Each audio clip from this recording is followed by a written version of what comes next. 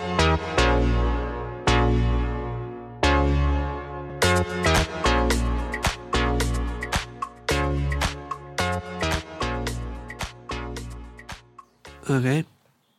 Hello and welcome to the Lixnall 1752 podcast with me, James Moran, Richard Walsh and Shane Connolly. Hello. So this is episode 5 and we're talking to a historian called Declan Downey, who is an expert in modern European history. Did I get that right? Early modern. I remember he corrected me at one point because I said the wrong thing and he said, I'm not a medievalist. You said early history and he was like, no, it's early modern. Oh, was that it? Yeah. Yeah. I did like that he was like, I'm not a medievalist, I don't know anything about that. And then for the first 10 minutes of the podcast, he outlines the structure of the medieval Catholic Church. Yeah. You know? It's like if that's not his topic of interest, you know? And he seemed to know a lot about an area that wasn't his topic of interest. So Yeah. So, Dick, how did you come across Declan Downey and why did you get him for the podcast? Well, actually, I kind of came across him because he's on our family tree, and my mother was organising a gathering, and the two of them became good friends. And so then, when I didn't really know him, but then when I was doing this project, I was told to talk to him. So simple as that. I spoke to him, and he has been very good. Very recommended a lot of the books that have clarified the era for me, and he's had a lot of interesting things to say. For sure. Yeah, it was a bit of a coincidence because you have friends who were lectured by him. Yeah, right? yeah. So since then, I've brought up his name, and very often I've had the experience of people going, Declan Downey? They've had him as a teacher or they've encountered him, and then they're also like, he's related to you?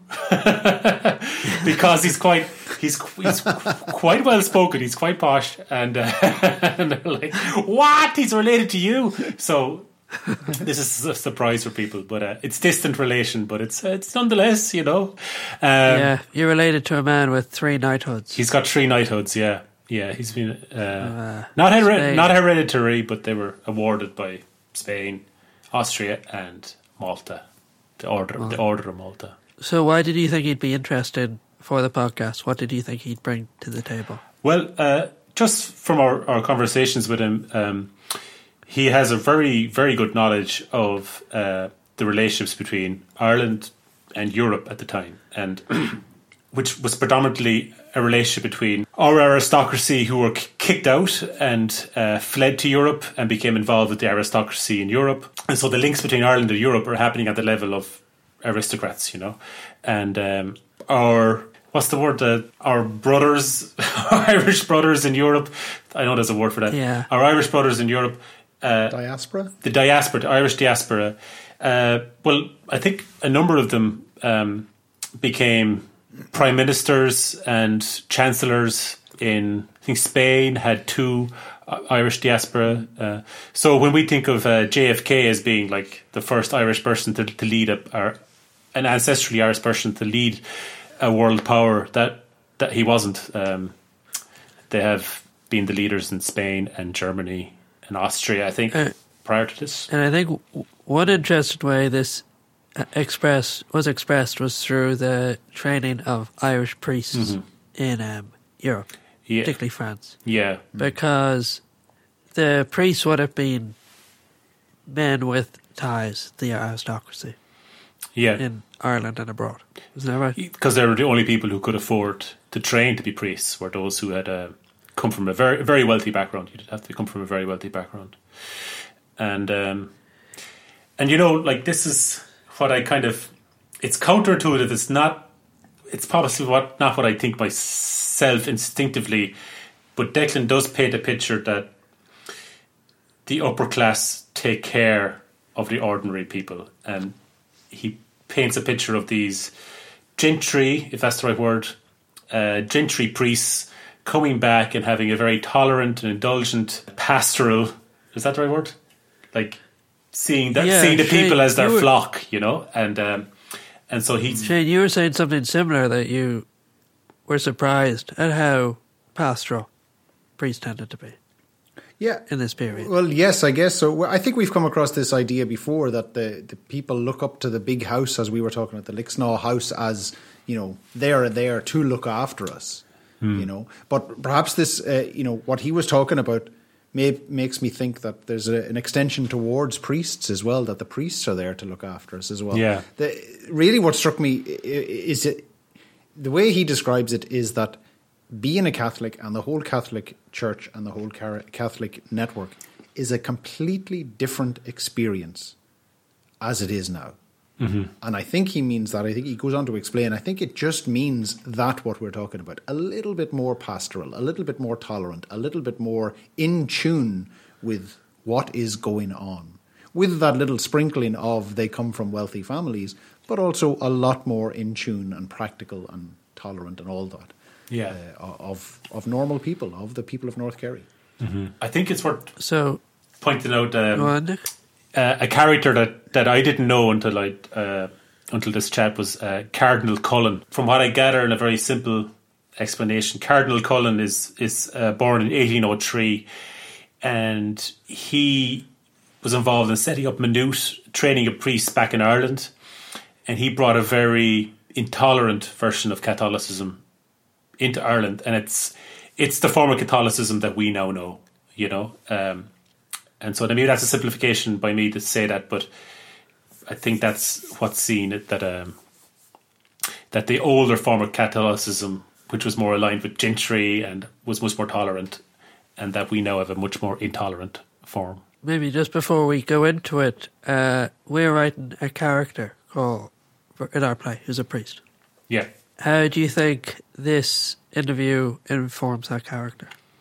Well, that's what I am interested in this character, because he is going to be from a gentry background, a wealthy background. And so he comes back, he wants to bring back the Catholic Church in Ireland, but also his interests are very much aligned with the wealthy, because that's his family, that's where he's from, and not necessarily in the interests of the poor.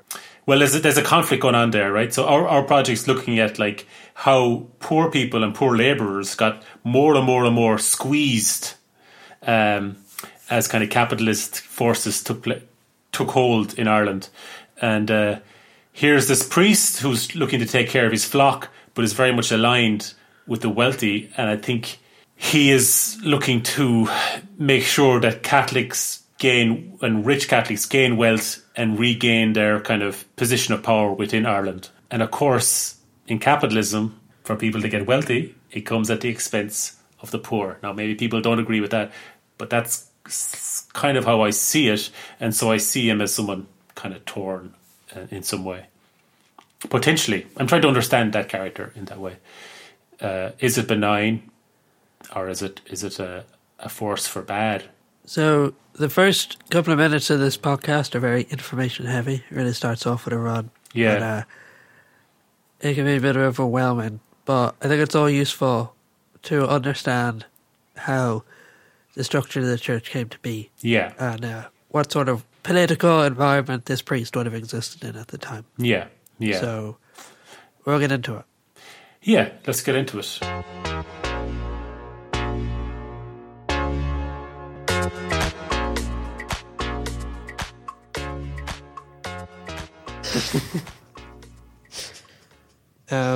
So welcome to Lixnaw 1752. Thank you. Which is a podcast we're doing as part of our research. And so to the audience, we have our guest here today, Dr. Declan Downey, Professor of Early European History. Did I get that right? And Japanese history. Early modern European. I think I was a medievalist if you say early European. Oh, really? And Japanese history, and you're a specialist in the Irish wild geese. The Irish abroad, not the geese. Thank you very much. Thanks for coming. My pleasure. So, I understand you want me to talk a little bit about background to the character of Father Murphy, who appears in your play. Well, the first thing to bear in mind is that the Catholic Church in Ireland in the middle of the 18th century was a completely different experience as well as a completely different organization to what came subsequently in the 19th century under Cardinal Cullen. Okay. So what you're dealing with first here is a church that isn't as institutionalized. Right. Now, there are certain loose structures. You still have bishops being appointed in Ireland, but not all the bishops are resident in Ireland because of the penal laws. Some of them are abroad, and some who are in the country keep a very low profile. Yeah. And those who are abroad, they govern their diocese through the diocesan chapters. Okay. So it's a much more democratic church in terms of the institution. By democratic, you mean sort of the power is evolved to the lower levels? With a group of clergy. Okay. And some lay people. There were lay canons as well as clerical canons. That is surprising. Yeah. So when, for instance, say a bishop needed to be appointed in an Irish diocese, the laity and clergy would gather. Now, you would have 12 clergymen who would have been titular canons forming the diocesan chapter. Okay. And there would be up to 12, not always 12, but up to 12 lay people of significance. So a diocese is the same as it means today? Yes. It would be... The dioceses, as we have them today, were the same dioceses that existed in the 18th century. Okay. It goes all the way back to the 12th century. Oh, really? Yeah. No, that wouldn't be the schism, I take it. It would have been 100 years after the Great Schism.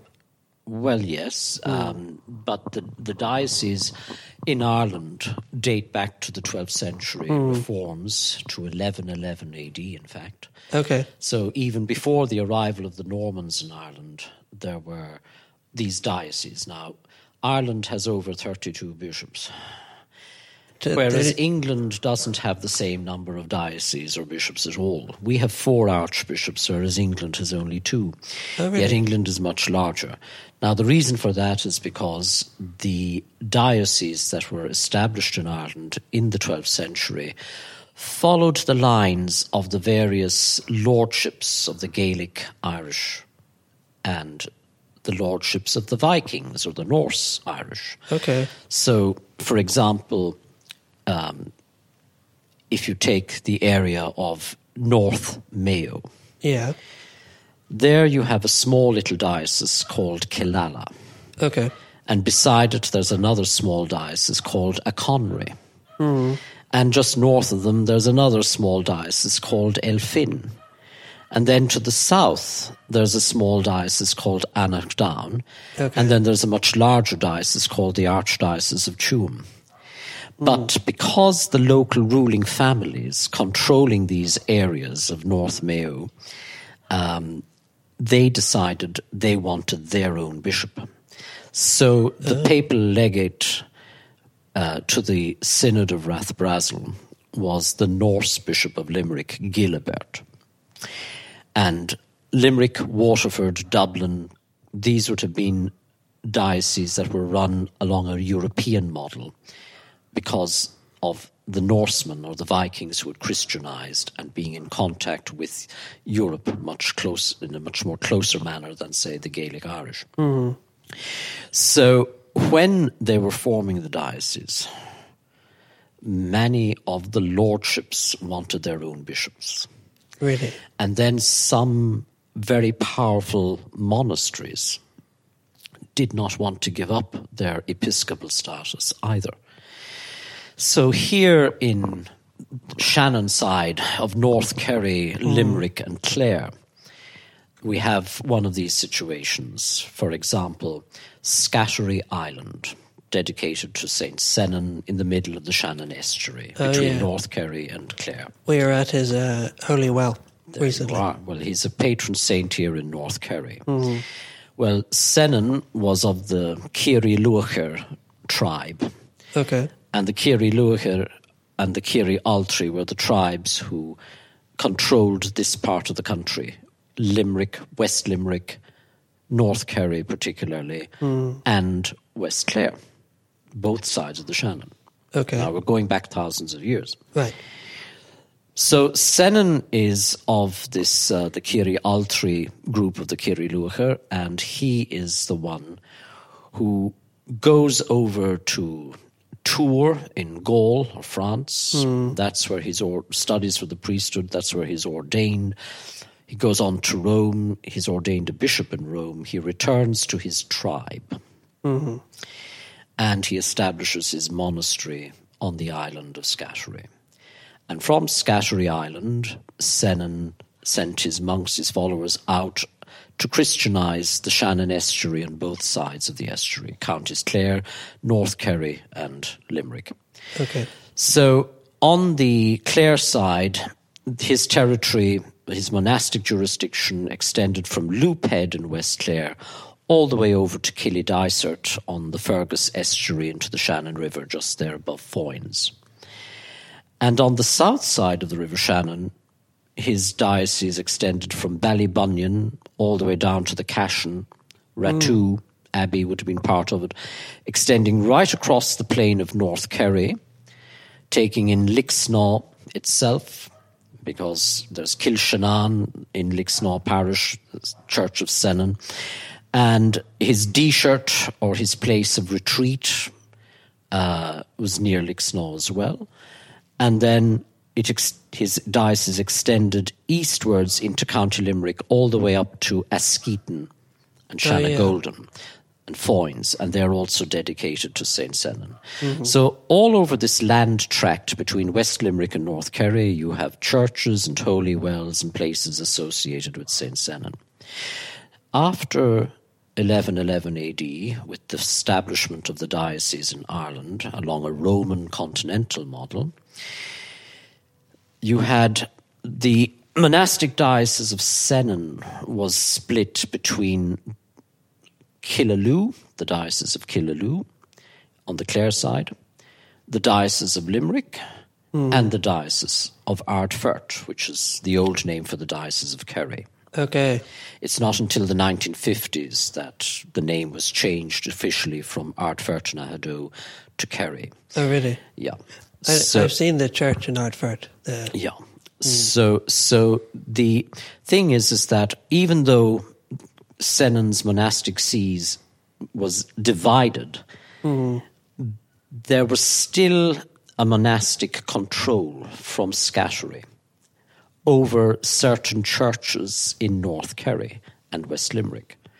For example, the churches in Ahavallen, Ballylongford, Kilnocton, which is Tarbert, Kilmurley and Kilfergus, which are in Glynn. They were termen lands or sanctuary lands that were still paying tithes or supports, 1/10 of their harvest, to the monastery in Scattery Island. Okay. And sorry, what do you mean by sanctuary lands? Well, these would have been lands that were set aside for the church, right, to support a monastery. Okay. And the tenant farmers there, they had very good privileges of working the land. They only had to give a tithe, a tenth of their harvest yield to the monastery. Okay. So they kept 90% for themselves of what they produced. That was a lot. That was a good deal for the time, was it? And all of that changed with the Reformation when Henry VIII came along and Cromwell and Elizabeth and the rest of them. So, but we're talking about going way back in time there to medieval times. Right. But even down until the beginning of the 19th century, the Bishop of Limerick had the right of appointing 12 canons to the Collegiate Church Major on Scattery Island. The Bishop of Killaloe had a right of appointing 12 canons there as well. But the Limerick canons lived on the Kerry side. Okay. So, as part of that jurisdiction, even though the parish priest in Ballylongford was in the diocese of Ardfert, the Bishop of Limerick commissioned him to act as his representative to the people on the southern side of Scattery Island. I see. So this gives you a sense of the overlap of jurisdictions in the Irish Church at that time. It's all very confusing, isn't it? It is. You always think of the church as being so organised with regards to geography, at least. Yeah. You know? Yeah. And so centralised. Yes. You normally think of it as just Rome. Well, there you have it. The centralisation of the Catholic Church in Ireland really comes in the 19th century. So say we're talking about this character, he would have existed in sort of a much looser jurisdiction. But probably more political. Very much political. And we know, for instance, that in the Diocese of Ardfertona-Haddo, which was the old name for Kerry, that many of the prominent Catholic gentry families in Kerry, who had continued past the penal times and that into the early 19th century, many of those families were called in and consulted with the canons, the clerical canons. Okay. So they form a chapter. Right. And the laity and the clergy of the diocese would decide on 3 names that they would select. These names were sent to the internuncio in Brussels. Mm-hmm.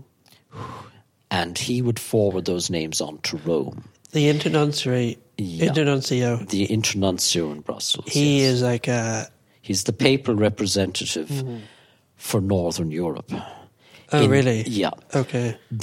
What you have is, in Brussels, what is then Habsburg Netherlands, there is an internuncio appointed.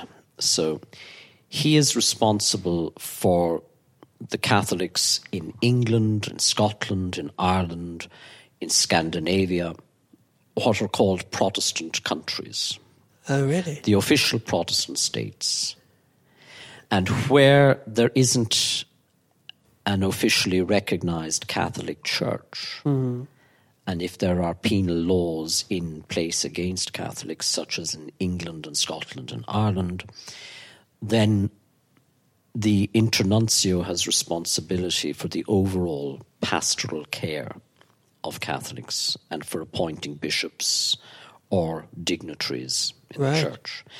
Also, if there are cases, say, where a priest needs to refer a case to a canonical court, and it's not possible to hold that canonical court in Ireland, and especially if it involves dispensations, say 2 cousins wanting to marry each other.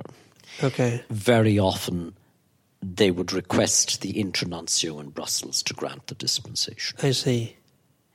So the internuncio in Brussels would receive a letter from the Chapter General of Kerry, or in this case, the Chapter General of Ardfertona-Haddo. Okay. And that Chapter General consisted of 12 clerical canons and up to 12 lay canons. Right. And these would have been the principal Catholic gentry families in Kerry, or leading merchant families in Kerry. So, like the Rices and Dingle, for instance, or the Fitzgeralds, the O'Connors, Kerry, people like that. Politically influential. Politically influential to some degree. They would have been the leading Catholics. The Earl of Kenmare, for instance, the Browns of Kenmare, they were Catholic peers. And would it have been seen, would it have been as overt as that? Like, were they canons because they were politically influential, or was there an idea of virtue associated? Well, there is virtue, of course. I mean, there would have been well-educated priests and reasonably educated laity, but laity who have influence in the local community. Right. So these people would decide who they wanted as a bishop. Right. They would select 3 names and forward them to the internuncio in Brussels. And he would then forward his recommendations with the names to Rome. Rome would respond, and they usually selected one of those names. Now, in instances where Rome didn't select from the names given, and they imposed a bishop who was not wanted, very often those bishops didn't survive very long because they didn't get support in the locality, and very often they were forced to go back into exile and to resign. We have instances of that too. This reminds me of how judges are appointed now. It's almost exactly the same format, isn't it? To some degree there are parallels, yes. Was it often that Rome would sort of try to impose its own? No. Very often Rome followed the guidelines of the local clergy and laity. Okay.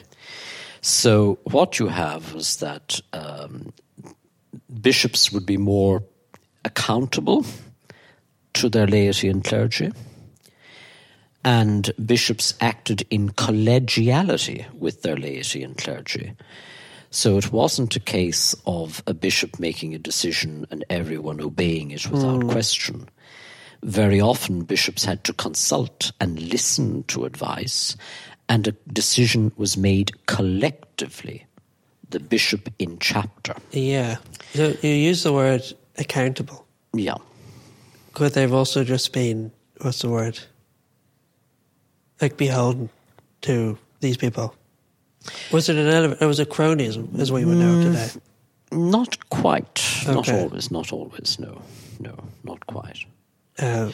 Some of these bishops, you must remember, were members of religious orders. There weren't diocesan clergy. Okay. And in practically most cases, bishops and priests had their own sources of income. They came from reasonably comfortable or well-to-do families, strong farmers, merchants, or sons of doctors. Okay. So middle classes. They would have, what you'd call the middling classes or the emerging middle class, the bourgeoisie of the time. But they wouldn't be, as a son of the Earl, wouldn't become...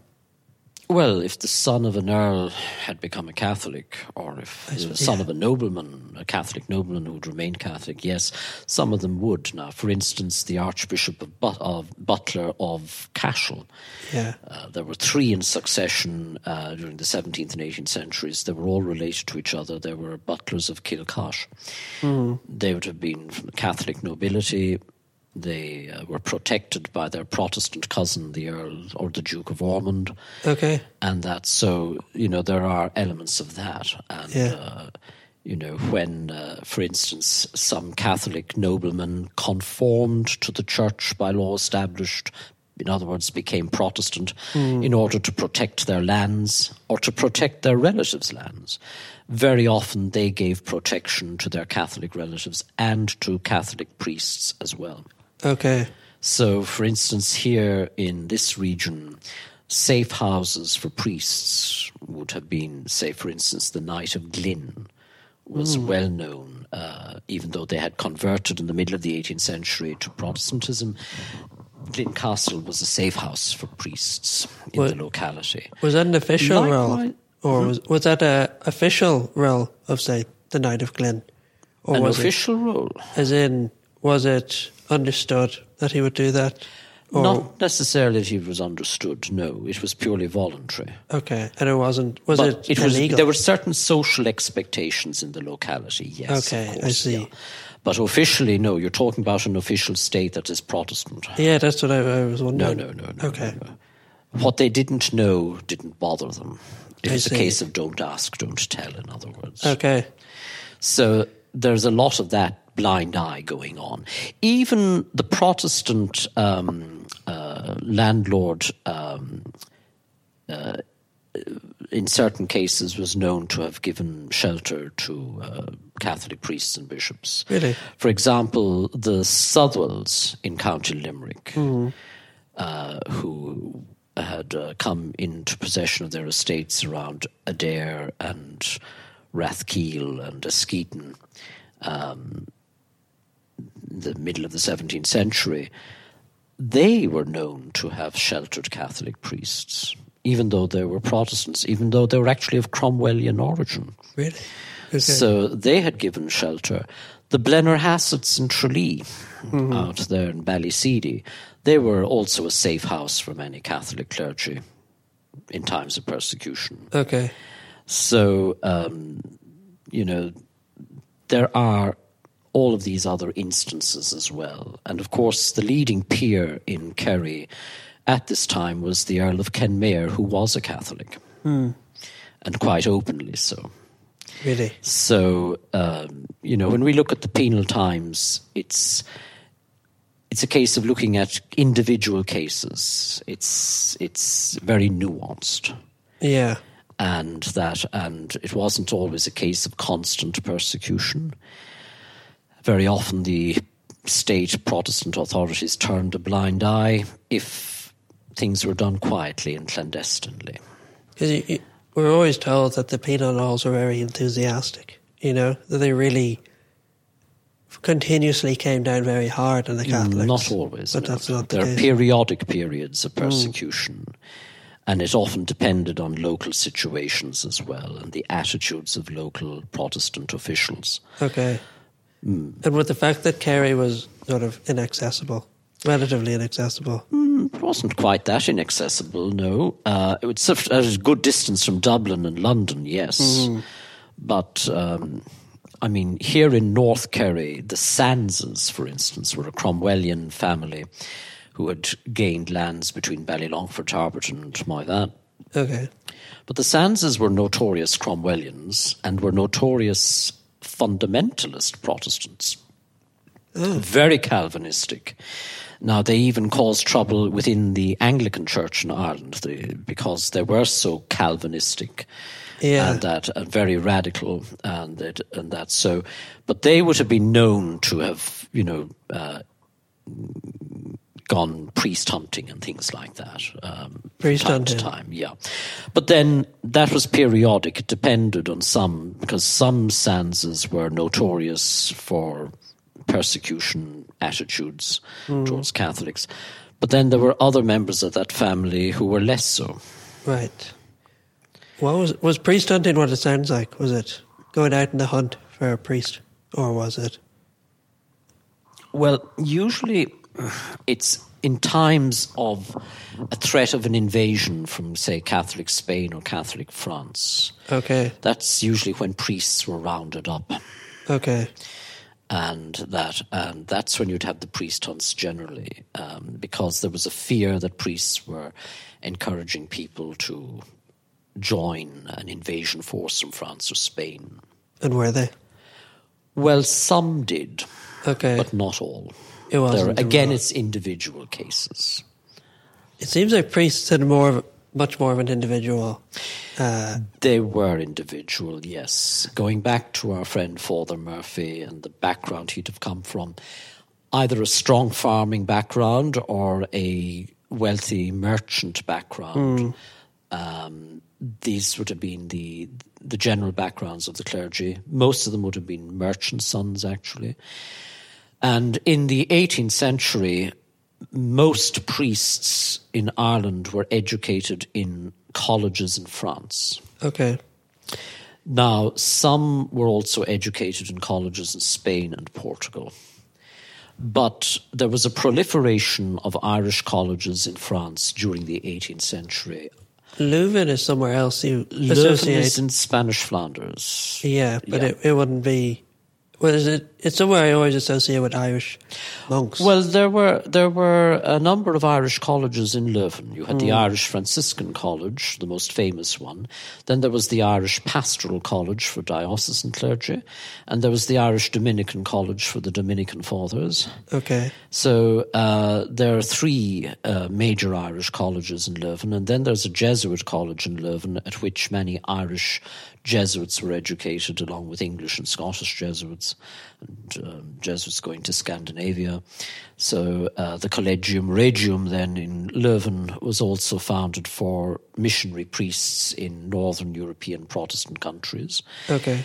So you have a number of colleges, Now, in terms of geographical distributions, a lot of people from Ulster tended to go to Leuven. Okay.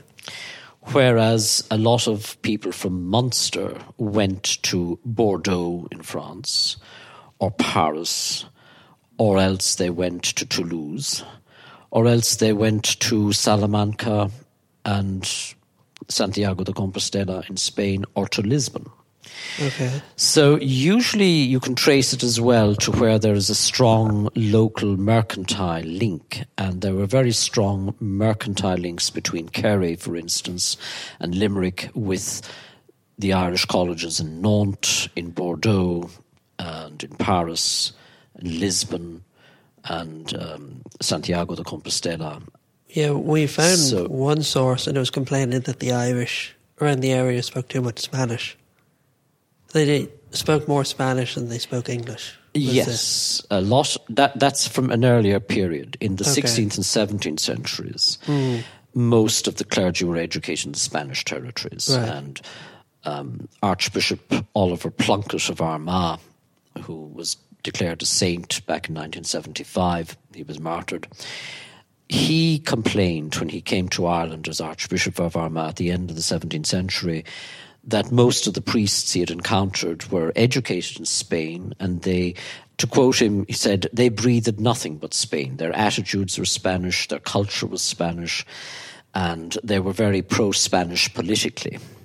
Okay. And so, there was a strong pro-Spanish Habsburg element among the Irish who wanted to break away from English rule. I see. And that goes back to the 16th century and alliances between the Earls of Desmond and Philip II of Spain, and later alliances between O'Neill and O'Donnell up in the north and the Philip II and later Philip III of Spain.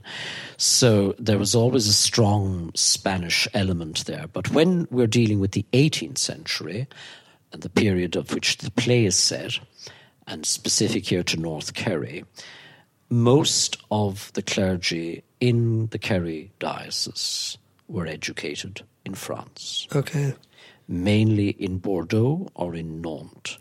And when you go through the lists of the Kerry priests who were ordained during that time, you will see that France is predominant. And many of these priests, when they returned to Ireland, they acted as tutors to families, they acted as head schoolmasters. All of them had to have a degree in either the arts, humanities, or in the sciences. And was that a French influence? No. No. It's a rule from the Council of Trent. Okay. Now, the Council of Trent, back in the 16th century, demanded very high standards of education from the clergy. So the curriculum that priests would have followed then, from the 16th century right through the 17th, 18th, 19th centuries, right up until the 1960s, 70s, and then everything changed after the Second Vatican Council. But up until then, it was in canon law. Every priest had to have a degree in the secular sciences before going on to study a degree in the sacred sciences. So their first degree would have been in the arts or the humanities, or in medicine, or in the physical sciences as they were then known, particularly chemistry. They would train as apothecaries, what we now call pharmacists. Okay. And they had to have a degree and a professional qualification in the secular sciences, as they were called, to sustain themselves in the world. Because many of the people they would have been ministering to were poor. So they had to have a source of income, especially if they were living in a country where there were penal laws against Catholics, like in Ireland or in England. So what you have, these Irish priests going abroad, they'd spend up to 10 years in a continental college. These Irish seminaries or colleges abroad were attached to the universities. So they would go out there and they would do a course of studies for 1 year in the college itself to bring them up to speed with the standards of the university they were going into. So it's like a very intensive course that they would have done. Okay.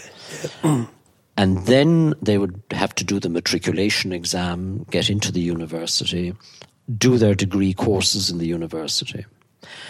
After the first 3 or 4 years of their primary degree in a secular science, they were then admitted to study for philosophy and theology. It is surprising that they had to do a secular science. Like, you always think of them as being in opposition, you know? Well, it was never in opposition. This is a modern fallacy that science and religion are in opposition to each other. They're not. Fundamentalist Christians, of the Baptists and people like that, they have a problem about, science. But Catholics don't. But even the old stories, say with Galileo, discovering, talking about the movement of the planet. Yeah. The stories always seem to put the scientist sort of at variance with the church, but that wasn't the case. If you actually go through the actual records of Galileo's case, that wasn't the issue. There were other matters. Really? Yes. And there were matters at which Galileo was at variance with other scientists at the time, astronomers and mathematicians. And that, so, Galileo is following in a long tradition before him. And so while he was forced to recant on certain things, it wasn't really the issue about the movement of the sun or the planets or anything like that. I think it was his questioning of Aristotelianism that got him into trouble.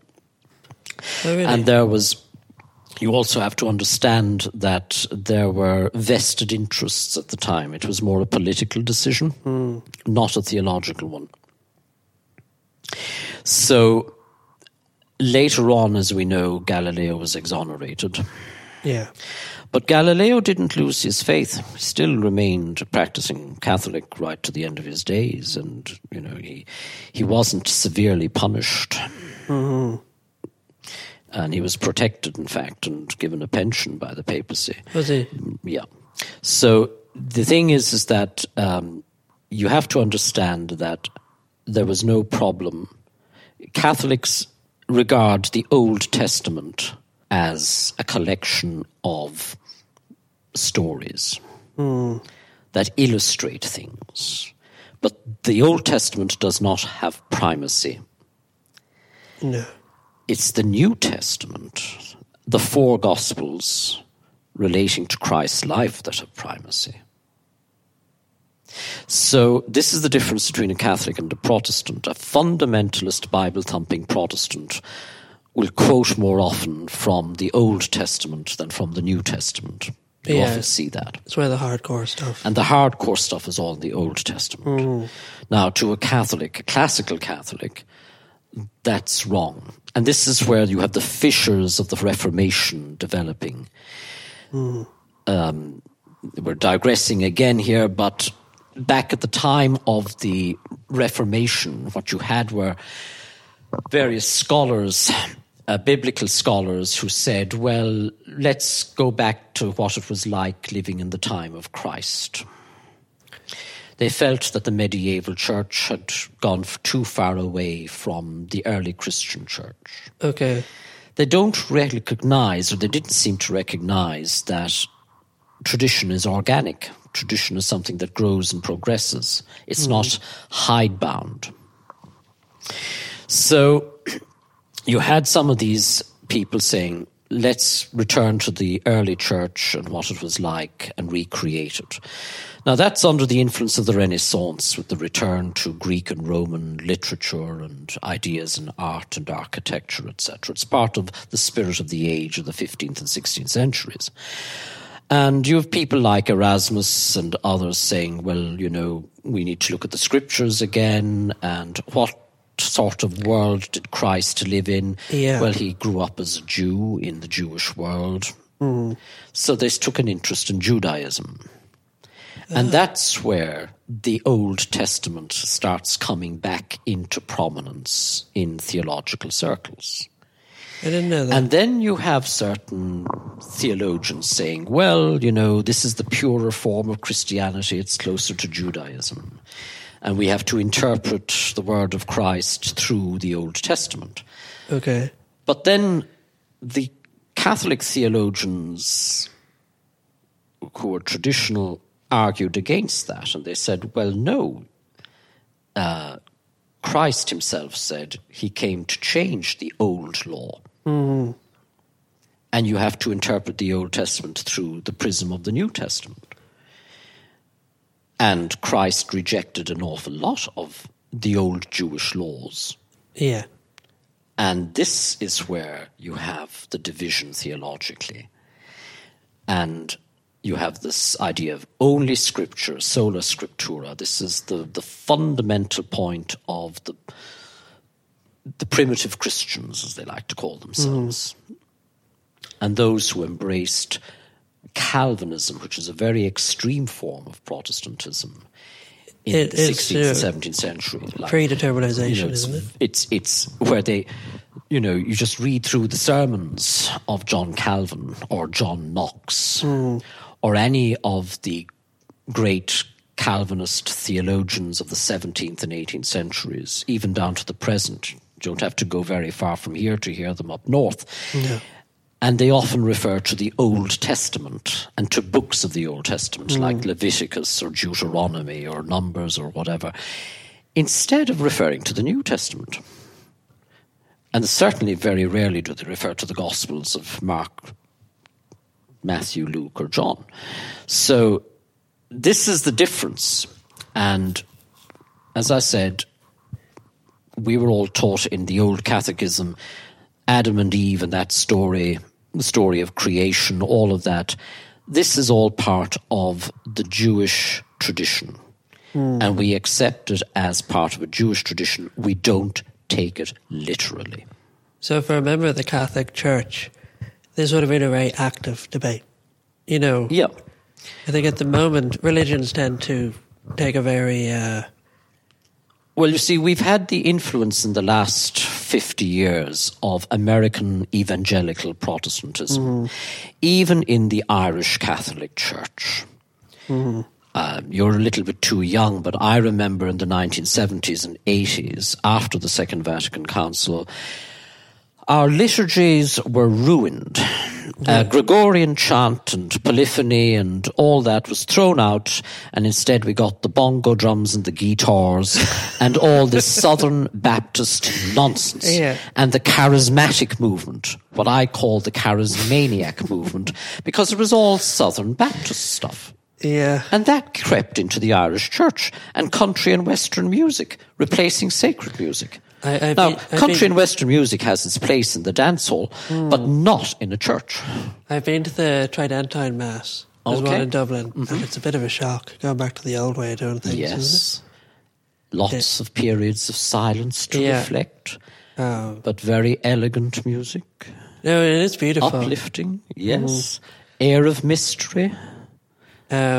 Anyhow, we've digressed a lot. Let's get back to Father Murphy and the sort of world he would have been in. He would have had, as I said, to have studied for secular science, and then, after graduation with his first degree, he was admitted to study for theology. Okay. And after theology, he would have studied maybe canon law or some specialist area of theology. Because up until the 1980s, every Irish diocese in the calendarium of the Catholic Church had highly educated priests. You saw their names, you saw their list of degrees after their names, you saw their specializations, publications, etc. Yeah. It's amazing, an eye-opener. Nowadays we have priests who can hardly put a sentence together and give a decent sermon. It's true. I won't argue. And as for speaking Latin or any other language, they don't have it. Yeah. But Latin is a great language because it is an economy of words, it's elegant, and it also is logical. I'm learning Latin at the moment. Oh, excellent. Yeah, or I'm teaching myself, rather. Good for you. Mm-hmm. Good for you. Which opens up a whole new world to you, and especially when you read the classics, ancient world. That's the reason I want to do it. Good. You know? Well, it'll be a most wonderful experience for you. Mm-hmm. And if I had my way, it would be a compulsory subject in school, as it is in continental Europe. And that's why the Dutch and the Germans and the Austrians and the French and the Spanish can all learn languages quite well. Yeah. And if we introduced Latin back into our curriculum up to the age of 16, our students would be far better able to acquire fluency in other languages. Yeah.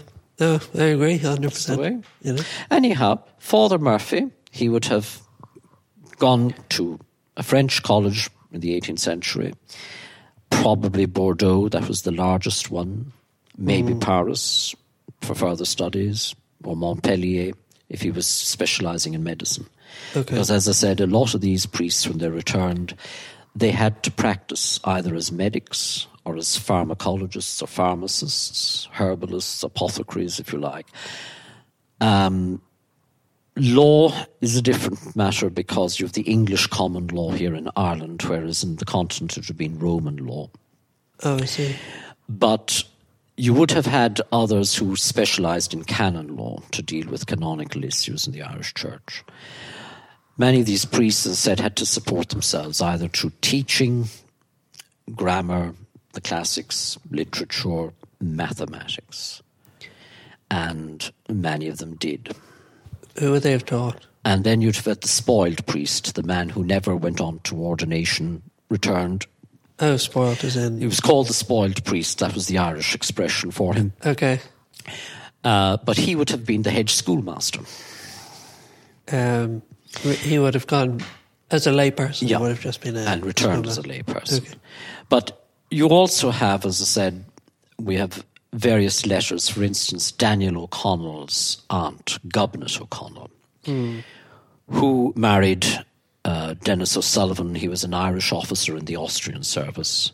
And she went to join him in Vienna, and she was made a lady-in-waiting to the Empress Maria Theresa. Now, Gobnet, in a letter back to her brother Maurice, the hunting cap O'Connell, she says how easy it was for her to learn German because she had a good rudimentary education in Latin from the local priest in Caherdaniel. Okay. And she's so grateful to him. And also Father O'Grady, I think was his name.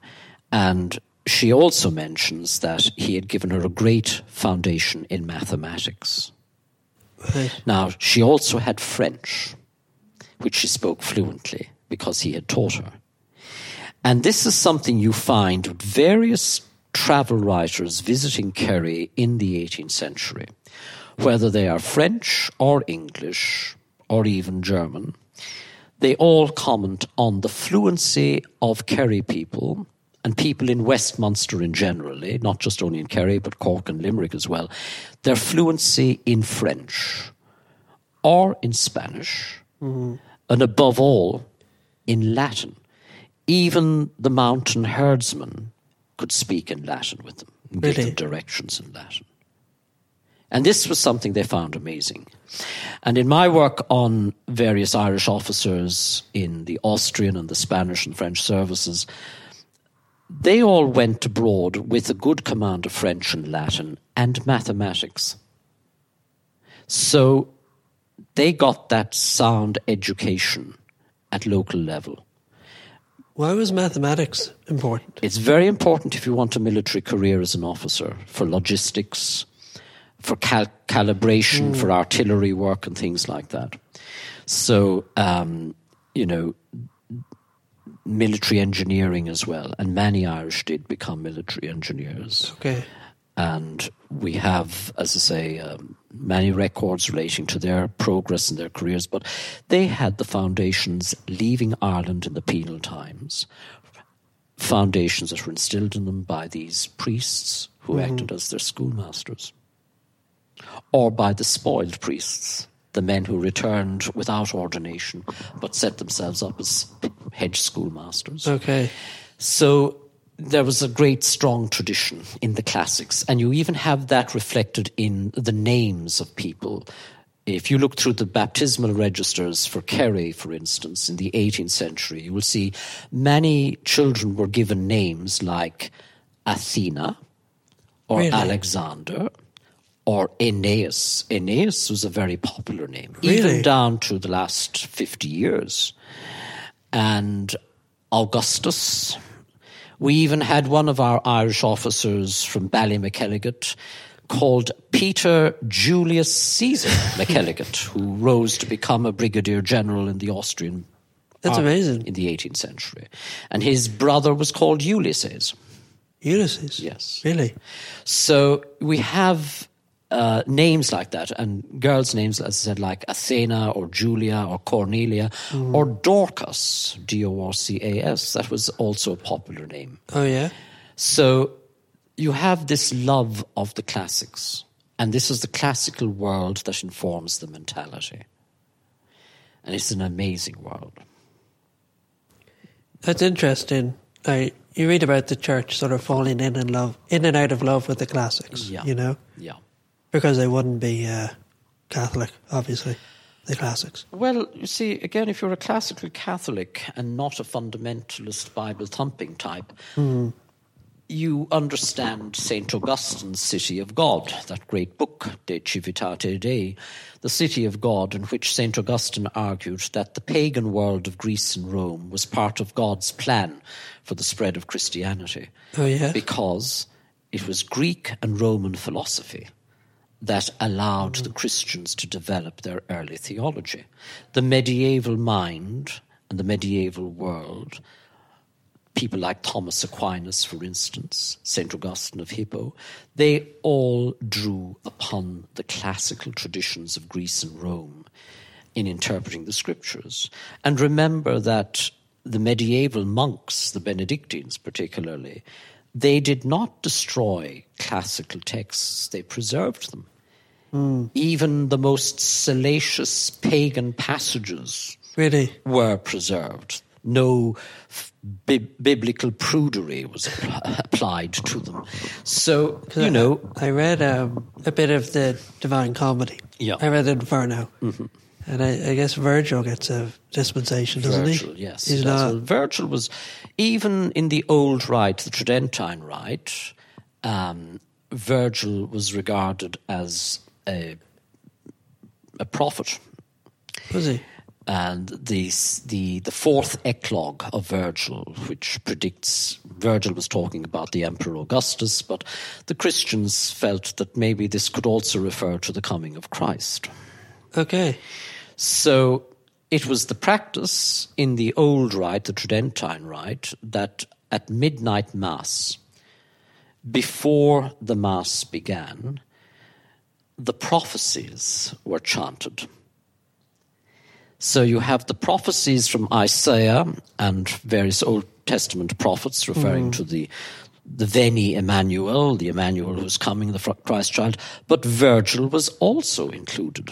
I didn't know that. And of course, at the Second Vatican Council, certain, shall we say, puritanical, primitivist theologians said this was pagan and we shouldn't be doing it. Just like in the 16th century, Luther and Calvin were saying, this is pagan, we shouldn't be doing it.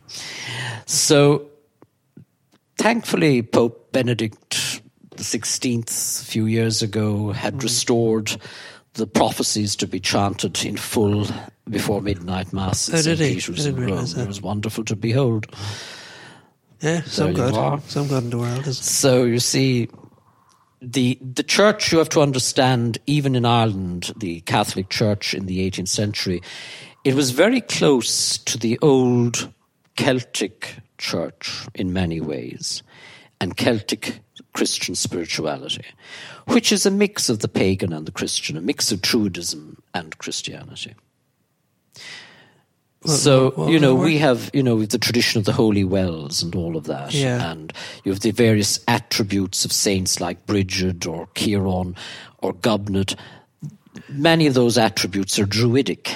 There's one, my family are up in Ballyshannon, and there's I think St. Cormac is from around there, and he'd be of that style, I think. Yeah, and it's something people identified with. Yeah. Now, if you're a puritanical type of Christian, holy wells and things like that, it's too pagan. Okay. But if you're a classical Catholic, you incorporate it. It's all part of an organic tradition. Just as so many of the attributes in the devotions to Our Lady are attributes of Athena. If you go to the continent, particularly in Spanish and Italian churches, and in Belgium as well, you see it as well, you will often see statues of the Virgin Mary with embroidered cloaks reflecting the liturgical seasons. And they carry the statues in procession through the streets and all of that. That tradition is traced back to the Panathenaia festival, when the people of Athens annually had a procession of the goddess Athena's statue through the streets of Athens, and they presented her statue with a cloak, a beautifully embroidered cloak. So that's part of an old tradition from pre-Christian times that was incorporated by the early Christians in their devotion to Our Lady. And it was something that people could identify with. And it was part of devotion. So all these things, even like the Vrotbride, the cloak of Brigid, it has Athenian, shall we say, connotations as well. Actually, I don't know the cloak. I know the story about the cloak. The flame, the sacred flame of Brigid at Kildare, etc. No, I don't. And all of that, it's wonderfully Druidic, but it's incorporated into the Christian system, and there was nothing incompatible with Christianity, unless, of course, you're a puritanical fundamentalist, and this is where we come back to. So Father Murphy would have been dealing with people going to their holy wells and doing their rounds, and the religious or spiritual cycle followed the cycle of the seasons as it was meant to be. And the liturgical texts that he would have used from the old rite would have again reflected the seasons. Okay. Now, if you want to experience something of that in the Catholic Church nowadays, you have to go to a Benedictine abbey. I don't even know where. Go down to Glenstall. Oh, yeah? Not far from here.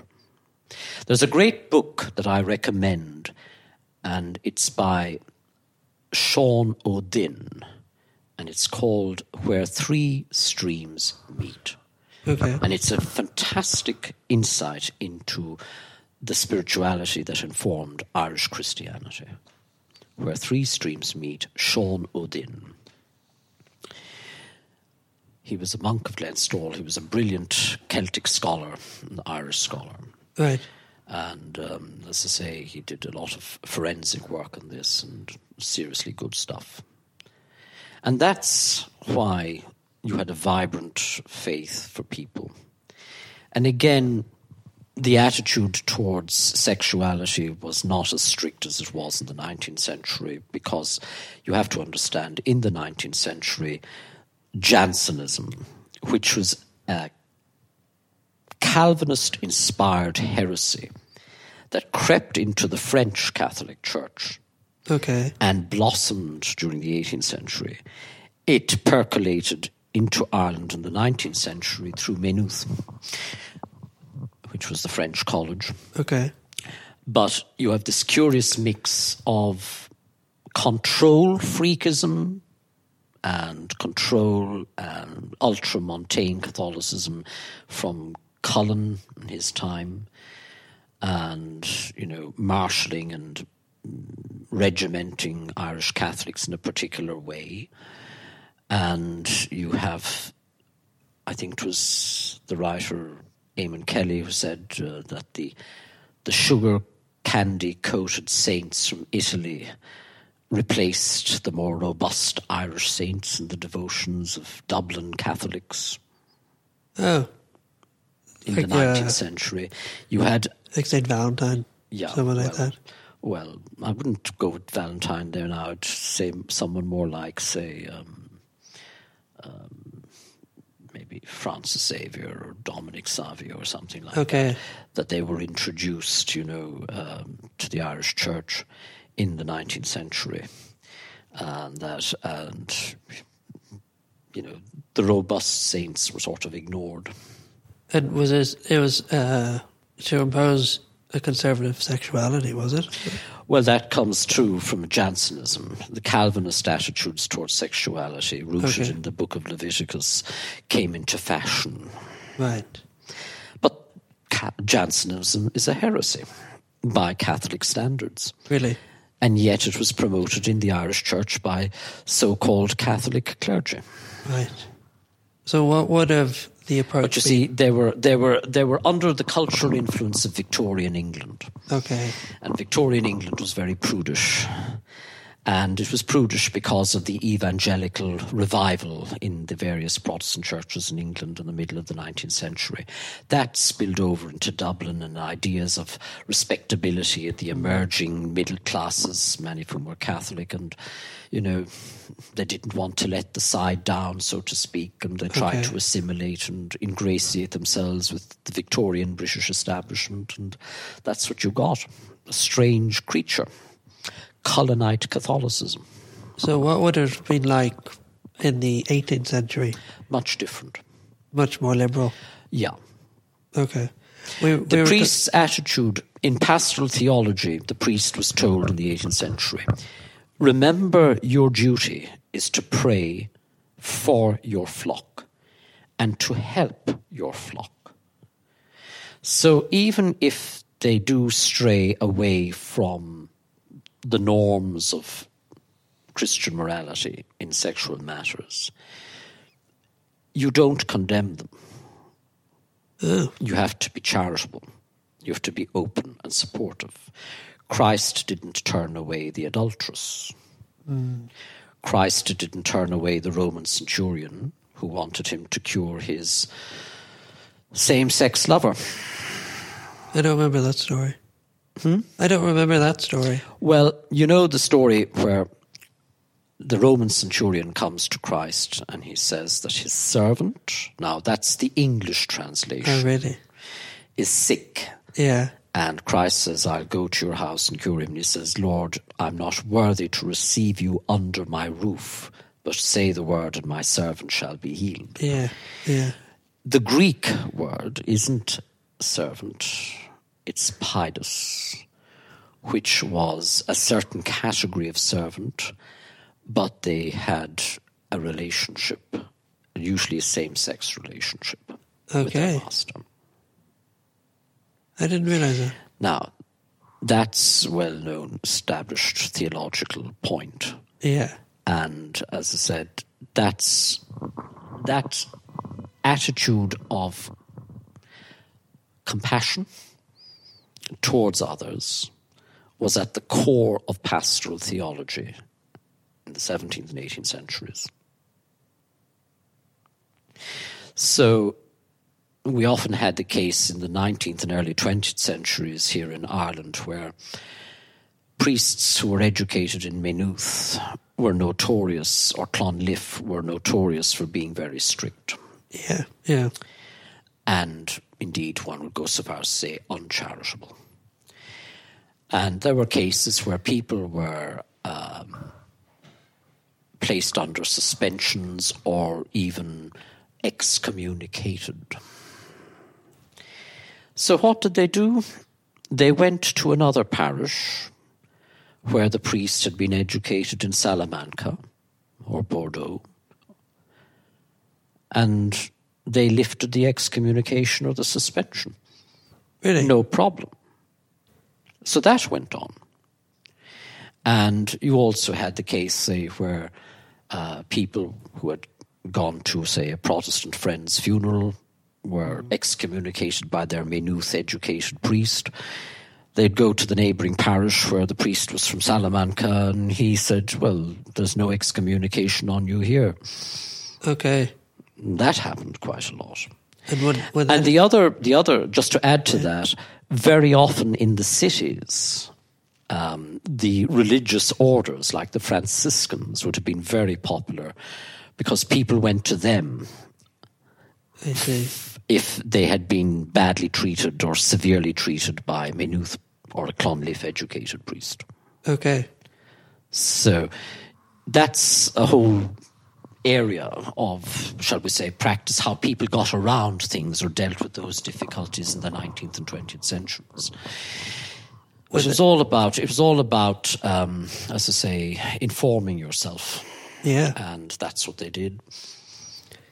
So, just to wrap up, if we were to talk about Father Murphy, he would have been sort of a... I know there's a lot of individual difference with all this sort of stuff, but pastoral care would have been his... Pastoral care would have been at the core. That's what he was doing. He was here to minister to people in very difficult circumstances. So, as long as he can keep the spark of their faith alive and sustain them and support them in whichever way he could, he would have done so. Okay. But he'd have been committed to educating them because that was their key to progress. That's a loaded word. Giving an education to their children so that their sons and daughters could make a way for themselves abroad if they had to go abroad. And many of them did.